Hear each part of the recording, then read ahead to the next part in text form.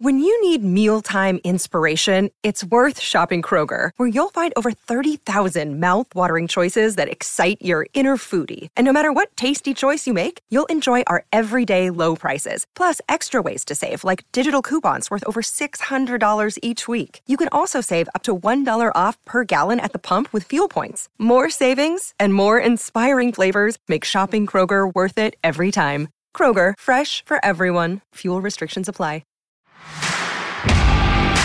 You are listening to Claret and Blue, an Aston Villa podcast brought to you by Birmingham Live.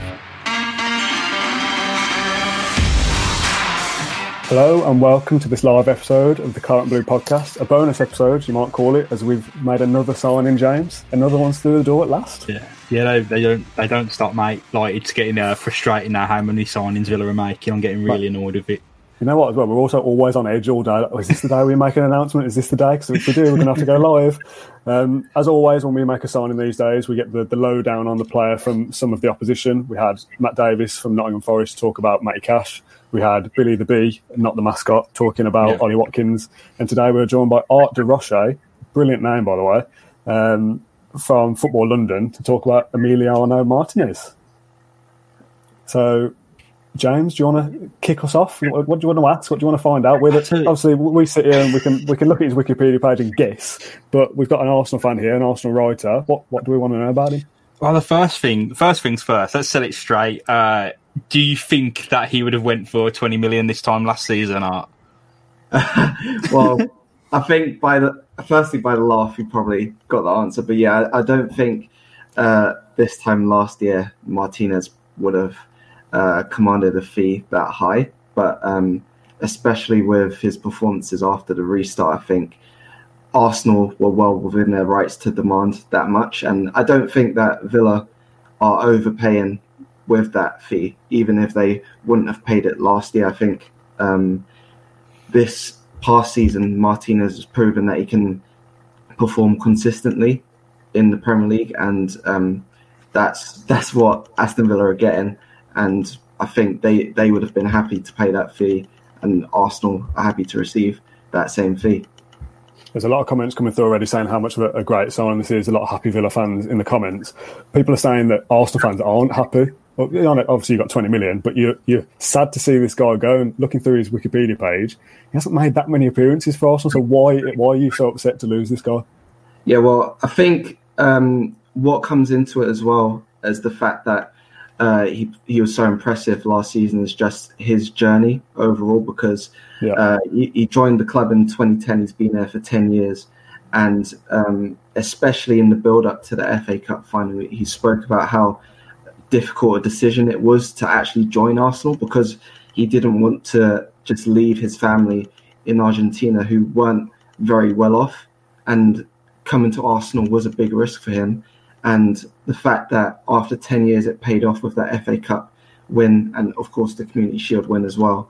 I think he's a player Arsenal fans really took to, especially in the last year under Mikel Arteta. And that, as well as the fact that he was such a key performer when he came in for the injured Bernd Leno last season. Those two aspects, I think, are two things that would have hurt Arsenal fans with the transfer, but I think they will all respect his decision, as he did prove that he's able to be a number one, and at the moment Arsenal can't guarantee that with Bernd Leno at the club. So it's a painful one, but Arsenal fans will respect his decision. I think there's a lot of talk about his character. I mean, you would probably have more insight than us about what type of bloke he is. So, who is Martinez? I mean, we know he's the goalkeeper, but what type of person is he? Just before you answer, the memory I can think of, the memory only happened a few weeks ago, is after the FA Cup. He's in tears in his post-match interview. Like, you can see that he's passionate. We've said this before on our podcast. It looks like we're finding good personalities as well as good players this time round, and that's obviously always a good sign. Yeah, I think that's another reason why Arsenal fans would be so kind of painful in terms of letting him go, is the fact that he has been a really good character at Arsenal. And you mentioned the FA Cup final. He was also like FaceTiming his family on the side of the pitch while everyone else was celebrating in the dressing room. And I think That's probably one of the. There is a picture of it out there. Him sat on the avatar. Yeah, I've seen that. Yeah. I think that's probably one of the best pictures from the day.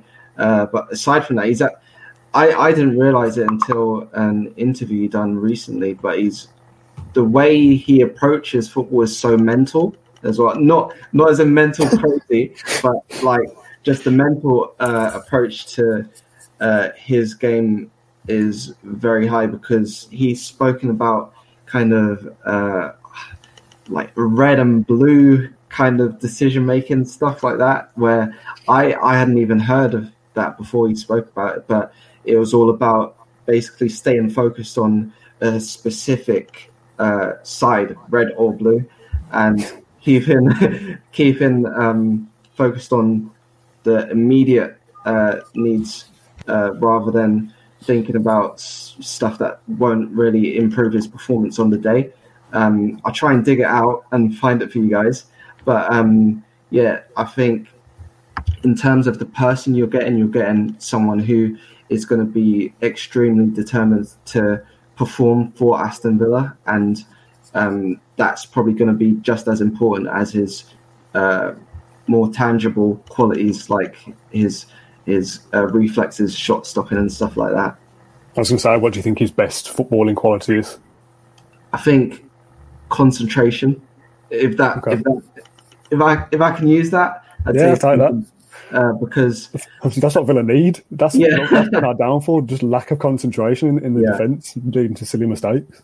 Because I was at the Brighton game where he replaced Bernd Leno, and I think even though Arsenal lost the game, he stood out as someone who really impressed on that day. I think within seconds of him coming onto the pitch, he had to save kind of flashed Aaron Moy volley, and he saved it comfortably, both hands, no bounce, and then he just kicked on from there. Really, I think he's proven to stay sharp in throughout games. I remember his first start at Southampton. Arsenal were winning 1-0, but Southampton was still having some chances, and he was keeping Arsenal in the game. And then that proved important because Arsenal went on to score the second goal just before full time.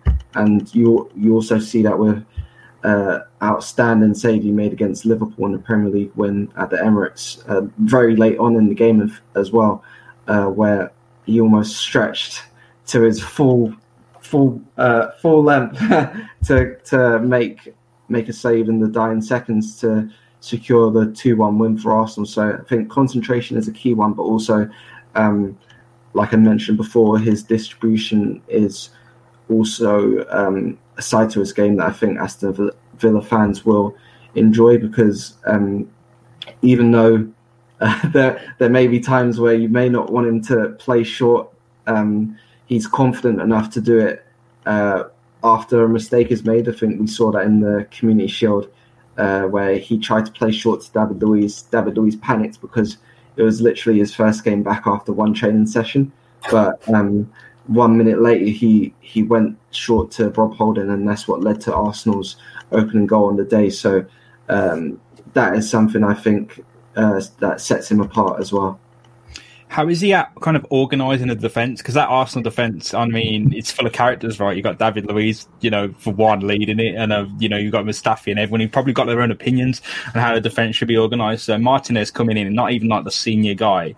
How was he organising that defence post-lockdown? Was he vocal? Did he let them do their own thing? I want your thoughts on that, Art. So in terms of that, it's quite interesting, because I wouldn't say it was just one voice organising. Obviously, in games post-lockdown, you could hear the players a lot more and the managers a lot more. Emmy's was a voice that you could hear throughout the game, but you could also hear Rob Holding organising the defence, and David Luiz really did step up, even though I know fans across the Premier League may see him as a bit of a suspect defender.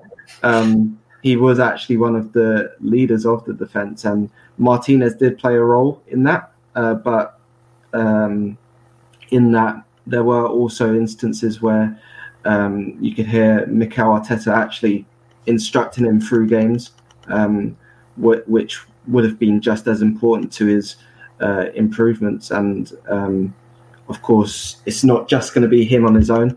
And I think probably Dean Smith is going to do the same as Mikel Arteta.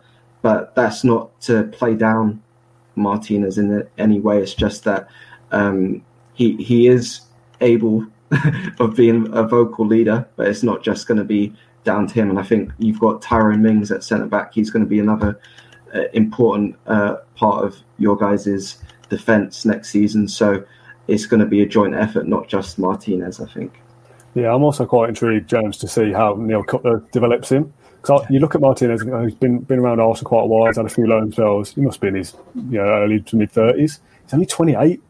It's a great age for a goalkeeper. So Neil Cutler started last season off at age 26 because it was a mad one, wasn't it? It stretched so long. Yeah, so it's crazy. We all know how well Neil Cutler's done with our goalkeeping department over the last couple of seasons. I'm intrigued to see what Emi Martinez looks like in 2 or 3 years, and hopefully still with Aston Villa, of course. Your fingers crossed. Neil Cutler, of course. I think from what we read of him, quite a progressive goalkeeping coach, and he had a project in Ireland which probably hasn't greatly worked out as everyone thought it might, because we're buying a new goalkeeper for one. He did get better though. Yeah, he did, but not to the point where you're not spending 20 million on a new keeper. So I think to put you on the spot, is he worth that money then to get a final word? 20 million worth every penny? Yeah, I'd say so. I think from what he showed last season, I know that's not a lot to go off, considering he was at Arsenal for 10 years. But I think what was key was he didn't put a foot wrong in any match he played. I don't think any Arsenal fan was at any point discouraged by what they saw when he came into the side. Earlier on in the season, it was a bit more difficult for him because he was playing in the Europa League, and that's not consistent. That's not consistent minutes really, because you're playing every other week. But when he got that run of games, he was ready to come in, and he proved himself worthy of either a starting place at Arsenal or a move to another side, because he himself put himself in a position of strength going into this summer.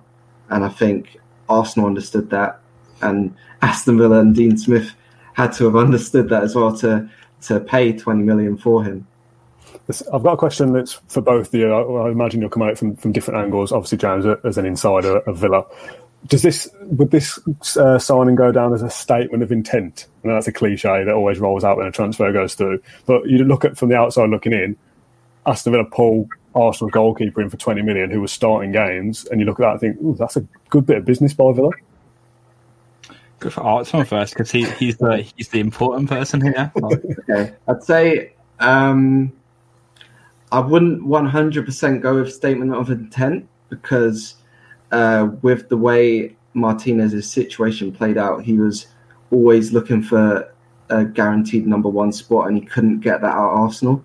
Even though he was the number one last season after Bernd Leno was injured, Bernd Leno was always going to come back, and there was going to be a struggle between them.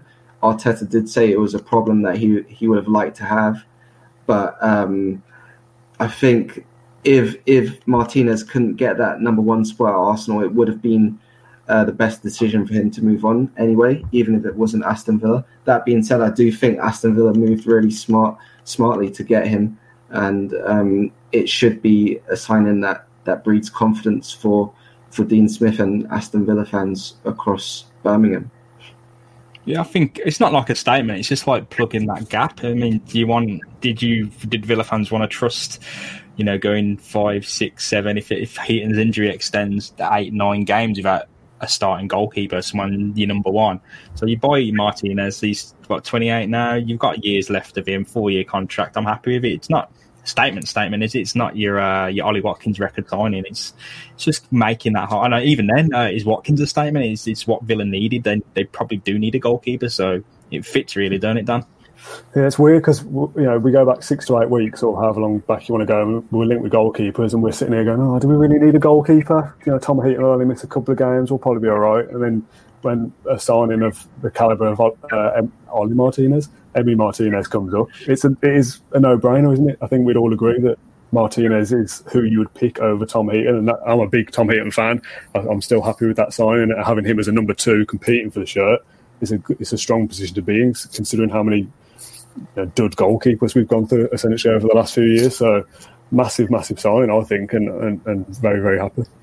Yeah, so it's no reflection, is it, that kind of Martinez wasn't able to get that number 1 shirt, because it's always like Leno was going to come back and maybe take it. So it's no reflection on his abilities. It's just the way the cookie crumbles, I guess, at Arsenal. Yeah, I'd have to say, it's no reflection on Martinez's ability at all, because Arteta was really impressed with him last season, and I think if he had an ideal situation, he would have kept him to battle for that number 1 spot with Bernd Leno. But I just think at this stage in Martinez's career, he's proven that he was able to fight the fight at Arsenal and get a number 1 spot and prove himself and win trophies as well. I think that's a key thing here.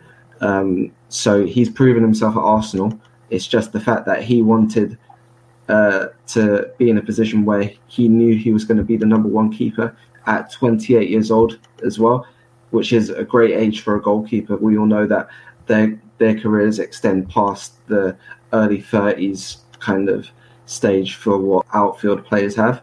So I think in terms of his, it was more what he wanted rather than what Arsenal wanted. But I think Arsenal, especially considering there's still three-ish weeks left in the transfer market with other business to do potentially, then that was also probably a deciding factor in letting Martinez go with Bernd Leno as the number 1. Yeah, I think just to summarise on Martinez, because as I said earlier, me and Matt have done a podcast where we've kind of looked through Villa's best 11, and that'll be out tomorrow. It's one of those signings in football that works out for every party. It doesn't usually happen. Arsenal get 20 million for their effectively second choice goalkeeper. Emi Martinez gets to go and play first team football still in the Premier League after having won trophies with Arsenal. Probably gets double his wages. I saw reports that he was only on 25 or 30k or something at Arsenal. So even if he's given 60, that's still pretty low, really, considering the rest of the squad. And Villa get their first choice man in as well. So it's one of those rare occasions where pretty much everyone's coming out of this transfer happy, aren't they? Apart from the Arsenal fans. Yeah, I think for the parties involved, aside from the Arsenal fans, it was a good deal for all, I think. Yeah, nice one. So Art, we'll let you go. Thanks for joining us for 17 minutes on Facebook Live. You've written an article as well, haven't you, for Birmingham Live that I've seen, if you want to give that a cheeky plug. That went out maybe an hour or so ago. Just a quick piece on what Aston Villa are getting with Martinez, and hopefully you guys enjoy it. I think I'm going to work on a more in-depth one on what Arsenal are losing for later on this afternoon. But that's up on Birmingham Live at the minute, so hopefully you guys enjoy it. Nice one. Thank you very much, Art. We'll let you go, and we'll do the cruel thing of just removing you from the call. I don't deserve that, dude. No one deserved that, mate. Especially Art really did not deserve the brutal drop. Billy the B as well, after 15 minutes just going on Watkins, full information, just pure, undiluted information. It's like, see ya. That you were happy to get rid of Matt Davis when we were talking about Matt? No, I said Matt, Billy. Okay, I was going to say Ollie Watkins there. We have not had Ollie Watkins on the podcast. We're speaking about Ollie Watkins for a long time.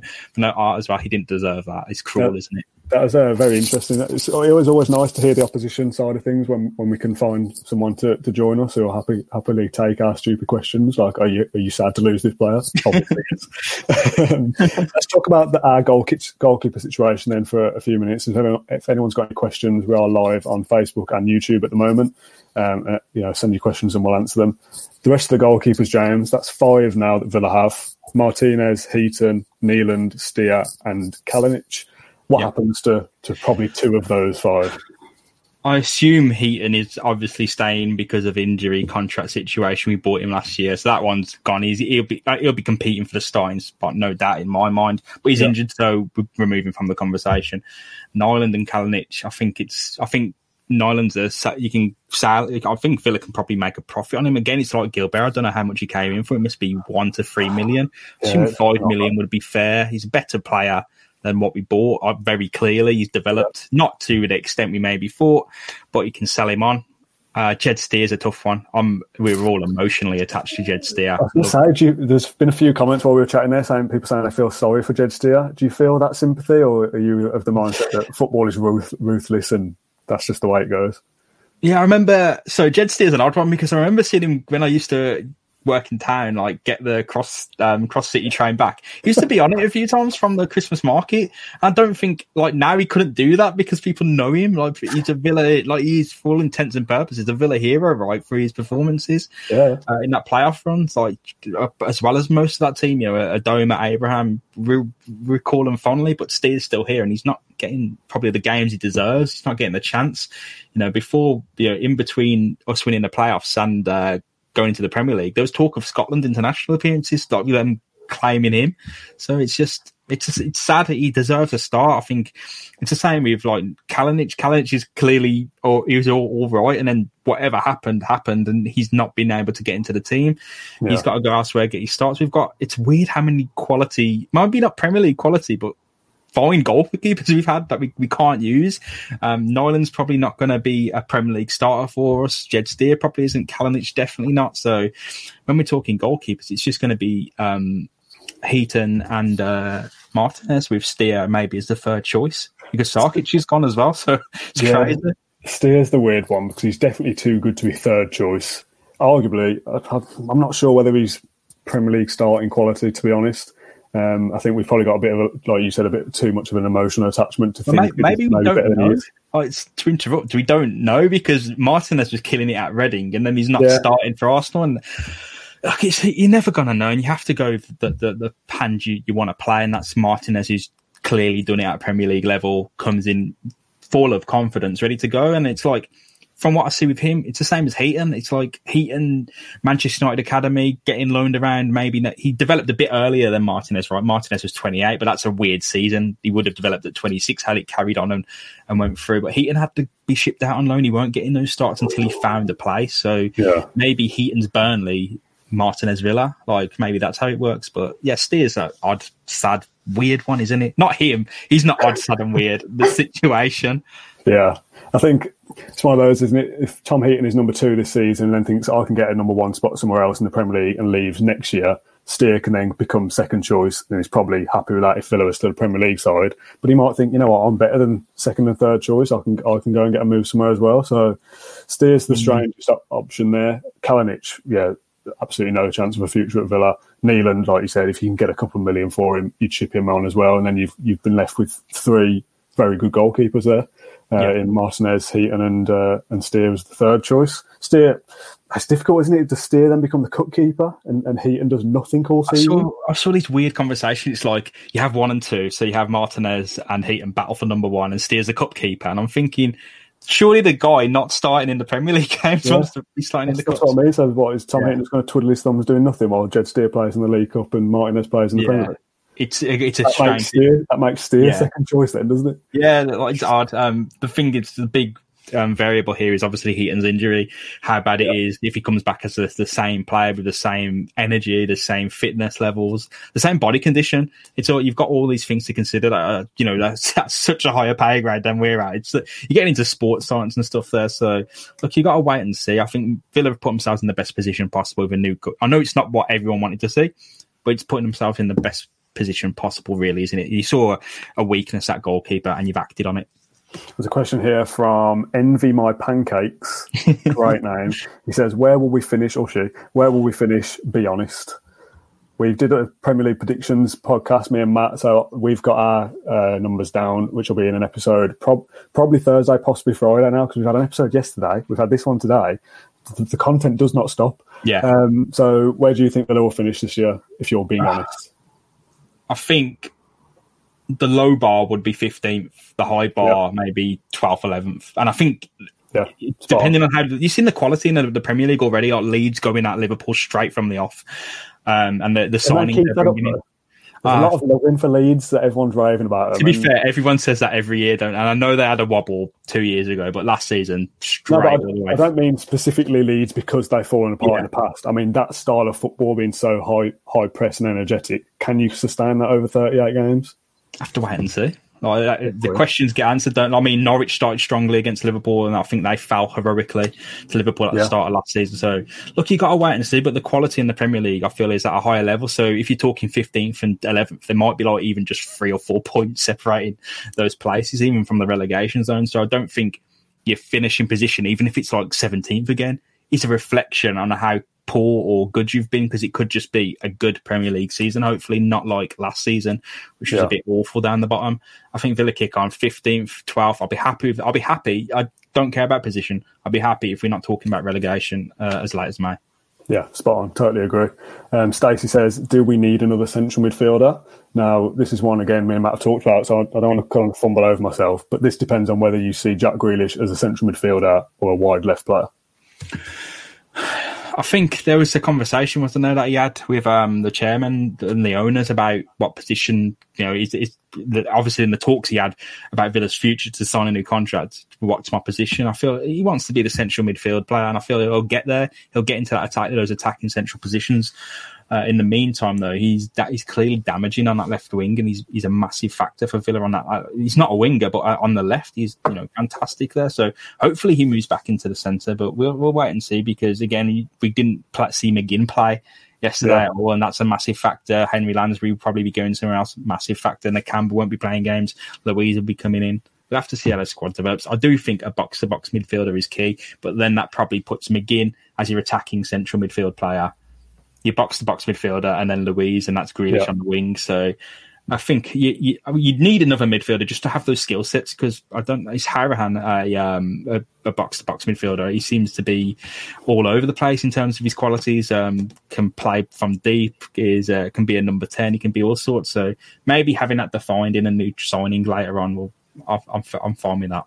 Yeah, I think it also depends on winger acquisitions, doesn't it? The one that looks to be next to the door, if you believe reports, had a medical yesterday, I think, was Bertrand Traoré, who, again, I said on the podcast we did this morning, I've forgotten he was at Chelsea. He got shipped out to Vitesse with the rest of their loan army. Good on FIFA, is what people on Twitter are saying. Very quick. So what sticks out about FIFA is so this means nothing, right? This is just FIFA, but what sticks out is he's got 1 star weak foot, which is like extremely. He's all the dominant foot, like all of it. He's one-footed, so that's extreme. That's just like a rarity. It's just a funny oddity to speak about. Is he a left-footed right winger, or is it the other way around? You put me on the spot, man, because I didn't know we'd be speaking about Traoré. I'm pretty sure I've seen someone say that Rashica is a right-footed left winger, and Traoré is a left-footed right winger, or it's the other way around. I mean, actually, I can. 91. So 91% of the time he's using his left foot, and he's playing on the right. Okay, so he's a left-footed right winger. He's very one-footed. He's going to want to cut in a lot. Same as Jack Grealish on the left side with a right foot. He seems to be the next one through the door, like I said. Do you think we need another winger as well as him, or is it just the one winger we're after, in your opinion? And you're happy with Jack playing wide? If you want Grealish to be in the middle, I feel like you do need, after our guys' performance against Burnley, you need to. Like, you can't. Trezeguet stepped up, and I think Al Ghazi's he's really good. We've seen him be really good, and he's just not just in glimpses. Yeah, and it's frustrating. He needs a competition. He can't be starting games in the Premier League, I don't think. If he's going to perform like that, and that's no offence to him, because he's clearly quality, but if he's going to perform like he did against Burton Albion, when he's got chances, and I know he could have been played through on, but the chances there to run out of defensive league, one defence that's sitting back like in a deep block, and he's not doing anything. It's all relying on Grealish and Watkins and even Ramsey and Lansbury to do things. So frustrating. If it's Rashica and Traoré, I'd go for both of them. Traoré overperforming his expected goals, clearly finishing. Maybe he's leaning on that 1 foot too much, but his game time decreased. I think there was talk about him probably not performing to what Leon would expect. Maybe formation change. So his playing time decreased, so he wasn't scoring as many goals as he did when he first joined. But look, clearly at a higher level, and where Villa was shopping before, right? So it smacks to me similar to the Trezeguet thing. You see a player performing, that's your market, you can buy in. Traore the same. It's just like an upgraded Trez, really. Yeah, like I said, if you play Jack left wing, you only need one winger because El Ghazi and Trezeguet become your backup. If you're moving Jack back into the central of midfield, though, you don't want to be starting games with Trezeguet or El Ghazi this season. No. In my opinion, your recruitment has failed if that's the case, because you should have spotted you needed two wingers. The final point I want to end on before we leave this lunchtime is the perception of the fans of the club that we're buying from. Now, we've just had Art on, obviously, Arsenal fans sad about Martinez leaving, and we're taking stock of that going, well, he must be good because Arsenal fans are sad to lose him. Whereas we look at Leon fans happy to get rid of Traore, and we're all going, oh, well, he must be rubbish then. Can those two things both be true, or can we just blank out one and ignore the other? Look, like we'd be like, if Lansbury went to win the Championship and we were like, yeah, good riddance, and he put up like a decent performance, like we know he could do anyway. Like it's no reflection. It's like if Scott Hogan goes to Blues and he scores 10, 11 goals, he didn't work for. We didn't give him the chance to work for us, and he weren't going to work anyway because he was a system player. He worked at Blues last season, and he probably will this season. It's no reflection. Leon, I remember, like this is going way back, but when we swapped Carew, people were saying we had our pants pulled down, like for Barros, and like maybe that was the case in the immediate deal. Like Barros, whatever, I can't really remember too much about his time at Villa because I was still pretty young. But Carew, we know Carew. Like you only need to say John Carew, and you see what he did. So I'll leave it there, man. It's no what fans think.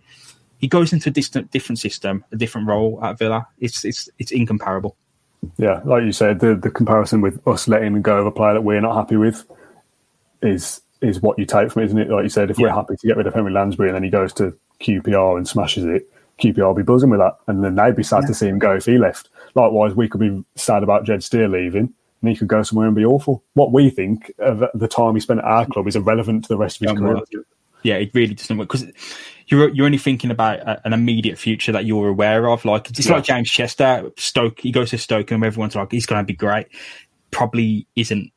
He probably didn't. I know for a fact he didn't do as well as he did at Villa because it's Stoke and they performed badly last season. And he was a part of that. So that's just how things work. James Chester, I'll hold him in the highest regard of Villa defenders that I've ever seen play for the club. You know what I mean? Like in terms of defensive footballers, he's one of my favourites. Like personally, I know that I'm not going to bring out stats and compare him to McGraw or whatever. In terms of the players I've seen at Villa, I hold him in the highest regard. Yeah. That doesn't work out at Stoke. Football does not play like that at all. It's a good kind of immediate snapshot, isn't it, to the reaction of a transfer that, the fans are happy or sad to let them go, so that means this for now, but that doesn't reflect on what they're going to offer the team. So, yes, Leon fans might be happy to get rid of him. They might accept 15 million euros, whatever the deal is reported to be, and Villa get an amazing player on the hands for the level and the system that we play him at. So, yeah, doesn't really matter, does it? Champions League team as well, isn't it? It's a team that got knocked out in the semis? I think so, yeah. So their expectations are way different. It's like saying we got a bench player from Man City and everyone's like, yeah, whatever. And like he does fine for us. So not even a bench player reserved from Man City and us paying 15 million for him. Yeah. Everyone's like, yeah, whatever. Nothing player, and he turns it around for us. So look, the judgment is after the season. Like if we before lockdown, if we'd have said Trezeguet was a terrible signing, like before lockdown, then there's a clear improvement in performances and quality, and you see all the hard work he's put in pay off. And maybe he isn't the world's best signing, but you can certainly see how it changed in a short amount of time. Yeah, I think that's a good, reasoned, sensible point to end on. Just before we go, because I've got to mention it because I can't not, because we mentioned it off air and I have to bring it up. I said before we started, did you like the new background? I've got these posters up on the wall. This one's from Art of Football that I've had ages, and this one is from HR Designs that they sent me, and we're doing a competition prize for this one. So stay tuned to our Twitter at Claret Blue Pod to find out how you can win one of these. And you said, yeah, nice background. And then you said you've been basically bullied on Twitter because it looks like you live in a dungeon in your room. So I can't have that window. The sun is just going through it. So it's like you wouldn't be able to see me if I opened that. It would just be a white glare. You should open it to prove people wrong. I don't want to do that now because I've got No, it's not happening now. I'll put myself big screen. You go and open that and show people why you can't have that blind open. So I've seen comments say James must just live he must like living in the dark, but it is very bright. To be fair, come on, James, come back. Let's see you. Oh yeah, see, this is why. Yeah, the camera is trying to see out that window, basically. Like, this is the dungeon. Now it is a dungeon, so thank you for that. But it was like, so someone said, like, it was when I found something out about, like, I got like that little snippet of information. I shared it. It's like James Rushton doesn't do nothing. The Birmingham Mail just let him write a few articles sometimes, and his mate to let him on the podcast. Like, you're talking to the social engagement producer of the entire. Ooh, all right, SARS, don't need to say that. The thing is, basically, the camera is trying to expose that very bright light and make sure the rest of your room dark. If you block that window with your head now, you'd brighten up again, but you can't sit like that for the episode. I wasn't even bigging myself up there. I'm just saying I'm on the payroll, you know. Oh, good stuff. Yeah, always got to end one of these with a bit of nonsense, mate. What you need to do is get one of these nice posters or something back up on the wall so people have got something to look at. I had a Halo one that I left up for, like, oh man, it was like Halo 3, like bad time. Oh, you've got to get bullied for that as well, don't you? Right, we'll let you go back to your dungeon. Thanks everyone for joining us this Wednesday afternoon. I hope you've enjoyed this little bonus episode on what we can expect from Emiliano Martinez. As I said, me and Matt did a massive bumper. We recorded for an hour and a half, but it'll probably be about an hour 15 episode of Premier League predictions, our Villa's best 11, and we also talked a little bit about Burton Albion as well. That'll be out either Thursday or Friday of this week, so stay tuned for that. Like I said, thanks for joining us. We appreciate all your comments, all your questions, and all your feedback. And we'll catch you again in a few days. Up the Villa. See you soon. Up the Villa. Thank you for listening to Claret and Blue, an Aston Villa podcast. If you enjoyed today's episode, then please let us know. We love hearing your feedback. We'll be back soon with another episode. Until then, up the Villa.